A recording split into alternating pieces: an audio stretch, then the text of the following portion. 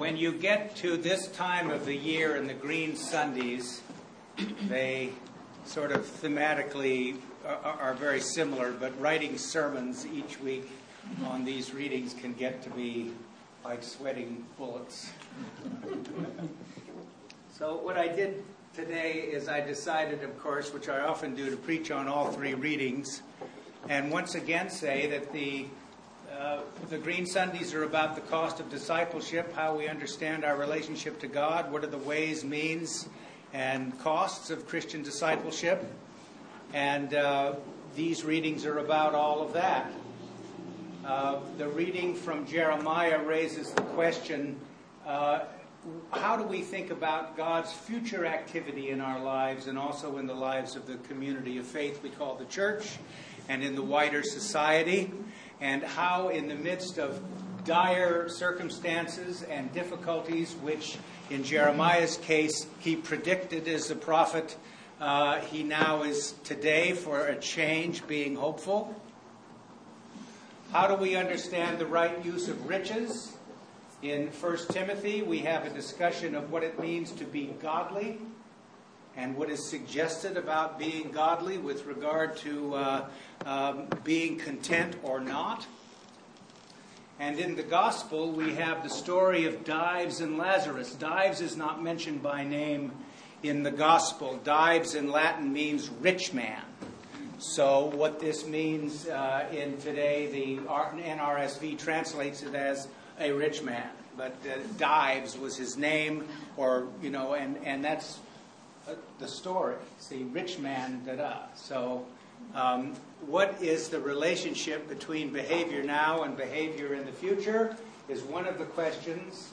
But the other one is that what happens when we don't listen? And what does our power of denial tell us about the good it would do to have God tell you the score in advance? Because it's about that too. So those are sort of the themes. Let's take Jeremiah. In 587 BCE, King Nebuchadnezzar besieged Jerusalem. And Jerusalem fell, and he took the inhabitants of Jerusalem and from the nearby area away in captivity to Babylon. This is an interesting footnote. A lot of the biblical witness, the Hebrew Bible, was written during the Babylonian captivity, or some of it. Certainly a lot or most of the Pentateuch, Genesis through Numbers. And they get carted away. So in 588 AD, a year before, you remember BC, we're going backwards now, 588, 589. Jeremiah hears God say to him, I want you to go to your hometown, Anathoth, where he was born. It's nearby Jerusalem. And I want you to buy a piece of property. So he goes and he buys the piece of property. And then the reading that you heard read was an elaborate going into all the details about how he did it. The contract, the form of the contract, how many copies he made of the contract. He was to put one of them in a jar and keep it for posterity, and that when we came back from the exile, we would now have this property. Well, he did this because he believed that God, through him, in a symbolic way, one of the gestures that the prophets of Israel use all the time, to say, there's a future for these people. These are God's people. And while you have heard me predict that the jam they have gotten into here is the result of their own behavior and God's punishment, let's leave aside for a minute whether we believe that that's how God operates, and say that in the Hebrew Bible he does, that we are going to see that God is not finished with us, and that God's relationship continues, and that God's faithfulness continues in the midst of our waywardness, and there is going to be restoration. There's going to be return. The followers of Jesus in the New Testament are going to read texts like this from their sacred literature. And they're going to say that in Jesus we have seen the culmination of the return from exile. It has now come to completeness. So Jeremiah says, this piece of property is my sign of hopefulness for the future. So if you were to read this and to meditate on this reading, you might ask yourself, how in the midst... Remember that the principal focus of the prophets of Israel is not personal. All of us tend to think in the age that we have for the last 300 years, tend to think about everything in terms of me, my spirituality, my understanding of what God's doing in my life, and so forth. Jeremiah would have thought of that second, at the very least, and would have said, I'm talking about the corporate understanding of what we mean here as a people. And how do we understand a kind of collective optimism for the future? Or are we going to be now carried away in the negativity and the difficulty? We're living in a particular period in history now just like that, where it's easy to say, how do we think about the future? Because the future doesn't look too bright at this point, and it may not for the next 3 or 4 years in this country. And so we have to say to ourselves, well, is there anything that we can do to model a kind of hopeful demeanor in the wider society? What is it that we ought to be for? How is it that we ought to see affirmatively what it is that we have as a people and focus on those kinds of things? There's a management tool that's very popular these days called appreciative inquiry. And people come to companies and they come to places and they say, all right, we're not going to start with the problem. We're going to start with what you're doing well. And so let's talk about that and move from that to how we now deal with the challenges.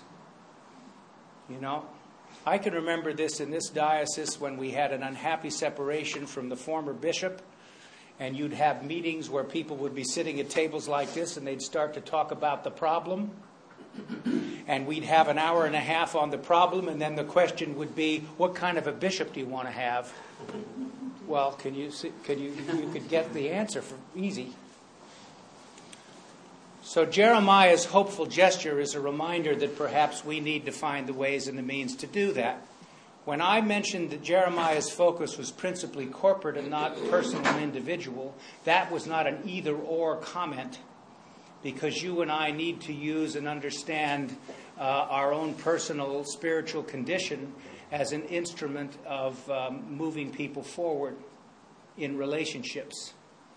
And you hear me say every day in this sermon this way, God has a plan for you in His plan for the cosmos, a purpose. And we believe that with all our heart. At whatever point we find ourselves in a prosperous or non-prosperous circumstance, that is true.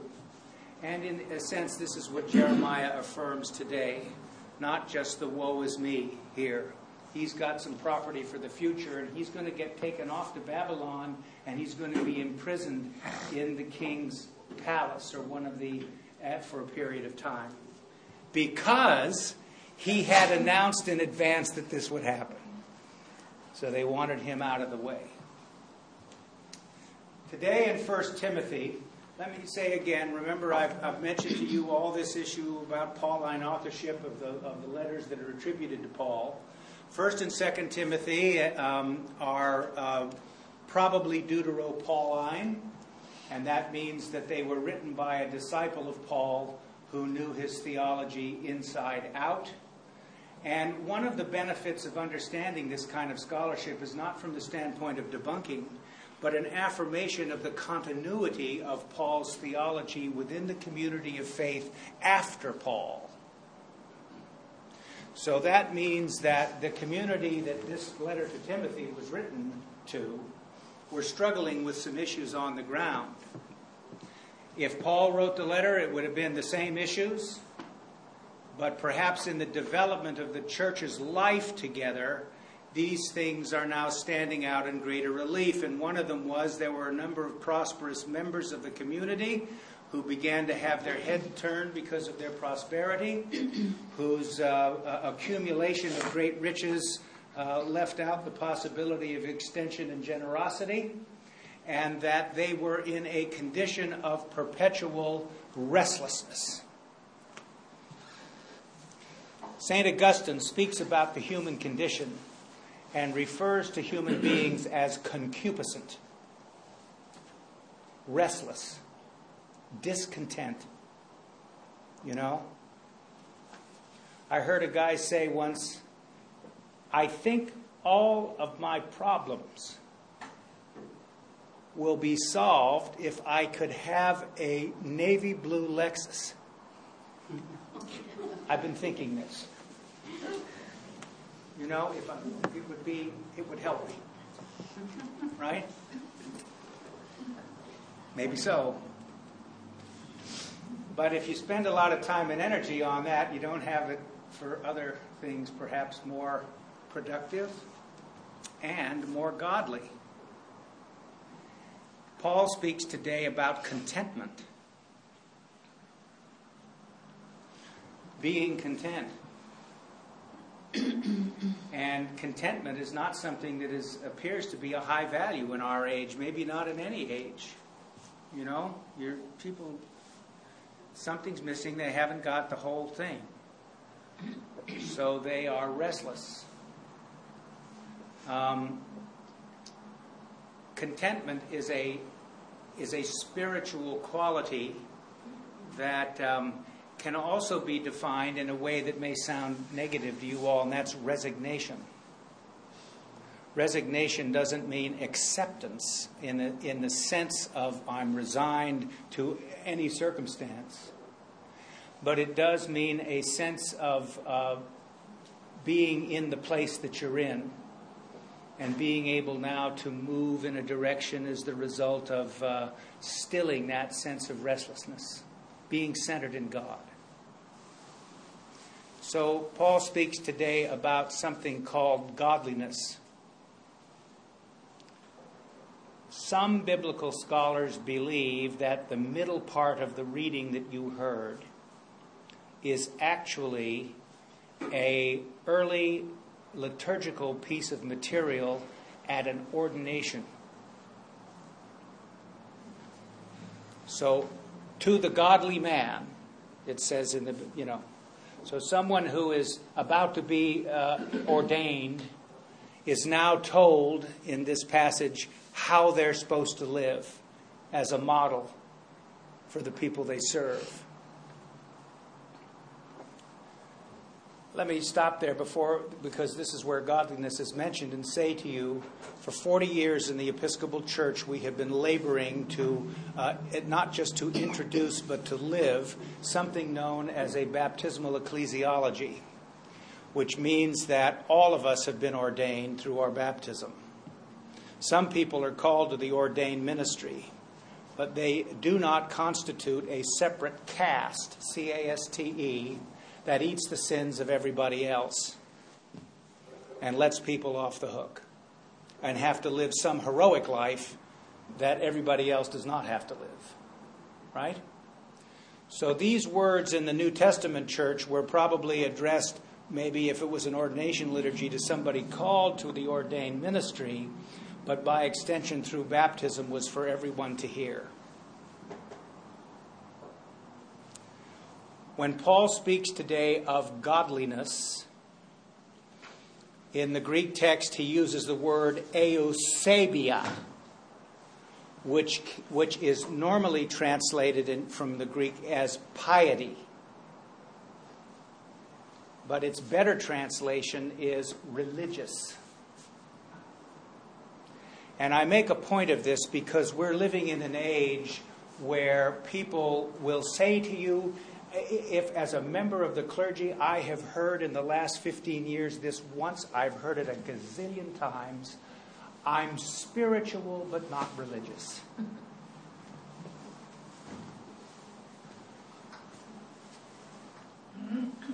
Religion is a set of beliefs and practices.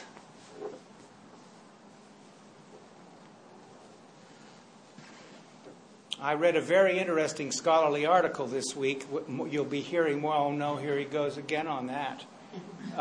Called Spiritual But Not Religious by Owen Thomas. And he speaks of how this has emerged out of the new Romantic movement. Just as the old Romantic movement, Goethe and, that gang, all talked about spirituality as opposed to religion. So Paul's use of eusebia is a timely one because godliness may have something to do both with beliefs and practices and not just feeling. That it combines the full range of the way in which human beings come to reality, which is thinking and feeling, right? We've talked about this before. The newest research on the brain says that our nervous system means that thinking and feeling are simultaneous.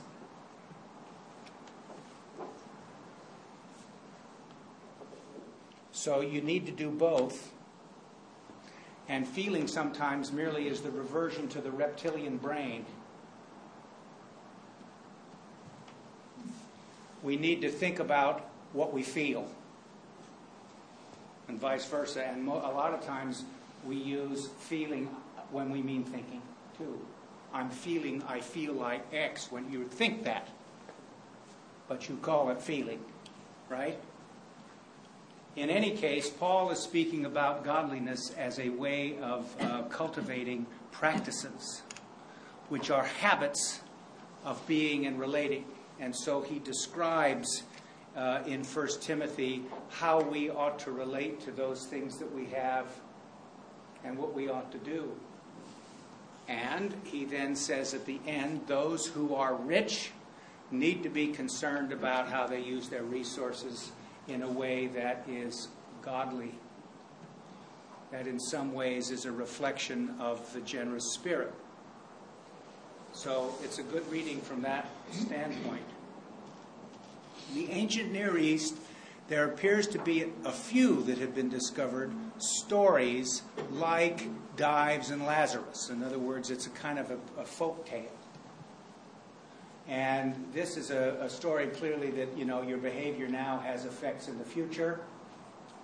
Christian people, we have, I think, spent too much time in Christianity scaring people about their behavior now, putting them in bad odor or putting into jeopardy their post-mortem bliss, right?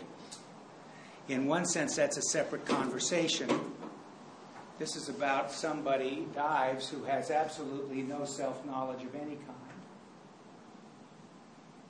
And who has the mistaken idea that, if only he didn't say it here, but if you go tell my 5 brothers, they'll get it and they won't do this. Right? Just to remind ourselves, Dives, rich man, ate sumptuously every day. And Lazarus, who was wretched, was waiting just to get what was left over from the meal. The dogs licked his sores. To hear that in the ancient Near East, particularly if you were a Jew, would have been horrific. And he received no benefit. So when he dies, Lazarus goes to heaven for all intents and purposes, and he is in the bosom of Abraham. I told you that story a couple of times about that some historian wrote about Queen Victoria riding in her carriage with one of her ladies in waiting, and her lady in waiting turns to her in the carriage and says, "Oh, Ma'am, isn't it a great comfort to know that when we die and go to God, we shall be in the bosom of Abraham?" And Queen Victoria straightens up in the carriage and said, "I will not be in the bosom of Abraham." Doesn't sound too comforting for everybody, I guess, right? But anyway, he's with the great patriarch. And Dives is over in torment. So he says, not feeling sorry for what he did, just says, "Would you send Lazarus over here, dip his finger in some water, and just put it on my tongue? I'm in agony over here." And you know what Abraham says to him? "It's not possible, because between us a great chasm has been fixed."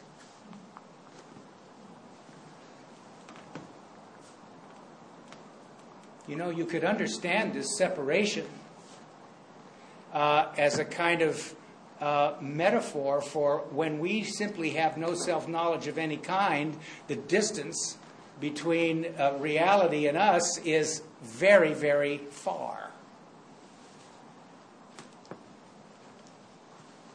So he said, "Well, if he can't get over here and I can't get over there, would you go and warn my brothers?"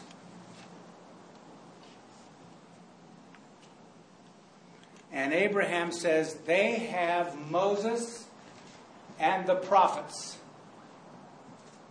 If they haven't listened to them, they're not going to listen to me." The ministry of Jesus was about him speaking about Moses and the prophets. And people didn't listen to him either. That's why it concludes with, "How are they going to believe me if they don't believe somebody who rose from the dead?" They don't believe that either. So the question is, how do we understand in some way that our ability to get clarity about who we are and what our circumstances are is a very important thing. I suspect for Luke, the community that he was in, I mentioned this last week, I think Luke was in a Gentile Christian community of prosperous people, relatively prosperous people. The classes were all different in those days. There was sort of one and then a little bit of this. But there were people in this that were kind of at the higher end, doctors like Luke and other people. And so some of them, again, lost sight of what they were supposed to be doing. Or they were not sure about how to use their possessions. They were not sure about what this involved, So Dives is a gross example, used on purpose, of somebody who is completely self-indulgent and has no understanding of anybody who's in circumstances different than his own. All of us have met people like this, so we know about what it is. And what one commentator said when I was writing my sermon, anyone who embraces material goods as the primary interest of one's life is a base and flagrant dismissal of scriptural command and precedent. The end of such a life is fairly predictable. So the audience would have heard this read to them and said, well, it figures. This is the jam that Dives would be in. And it's a cautionary tale for all of us. So I guess the lesson this week would be to give thanks for a God who's never through with you and who always knows that you have a future with regard to God's purposes for the cosmos. Give thanks for the opportunity to get greater clarity about contentment and restlessness. And finally know that you need to listen and pay attention, and that you're not going to get outside help always to figure it out. Amen.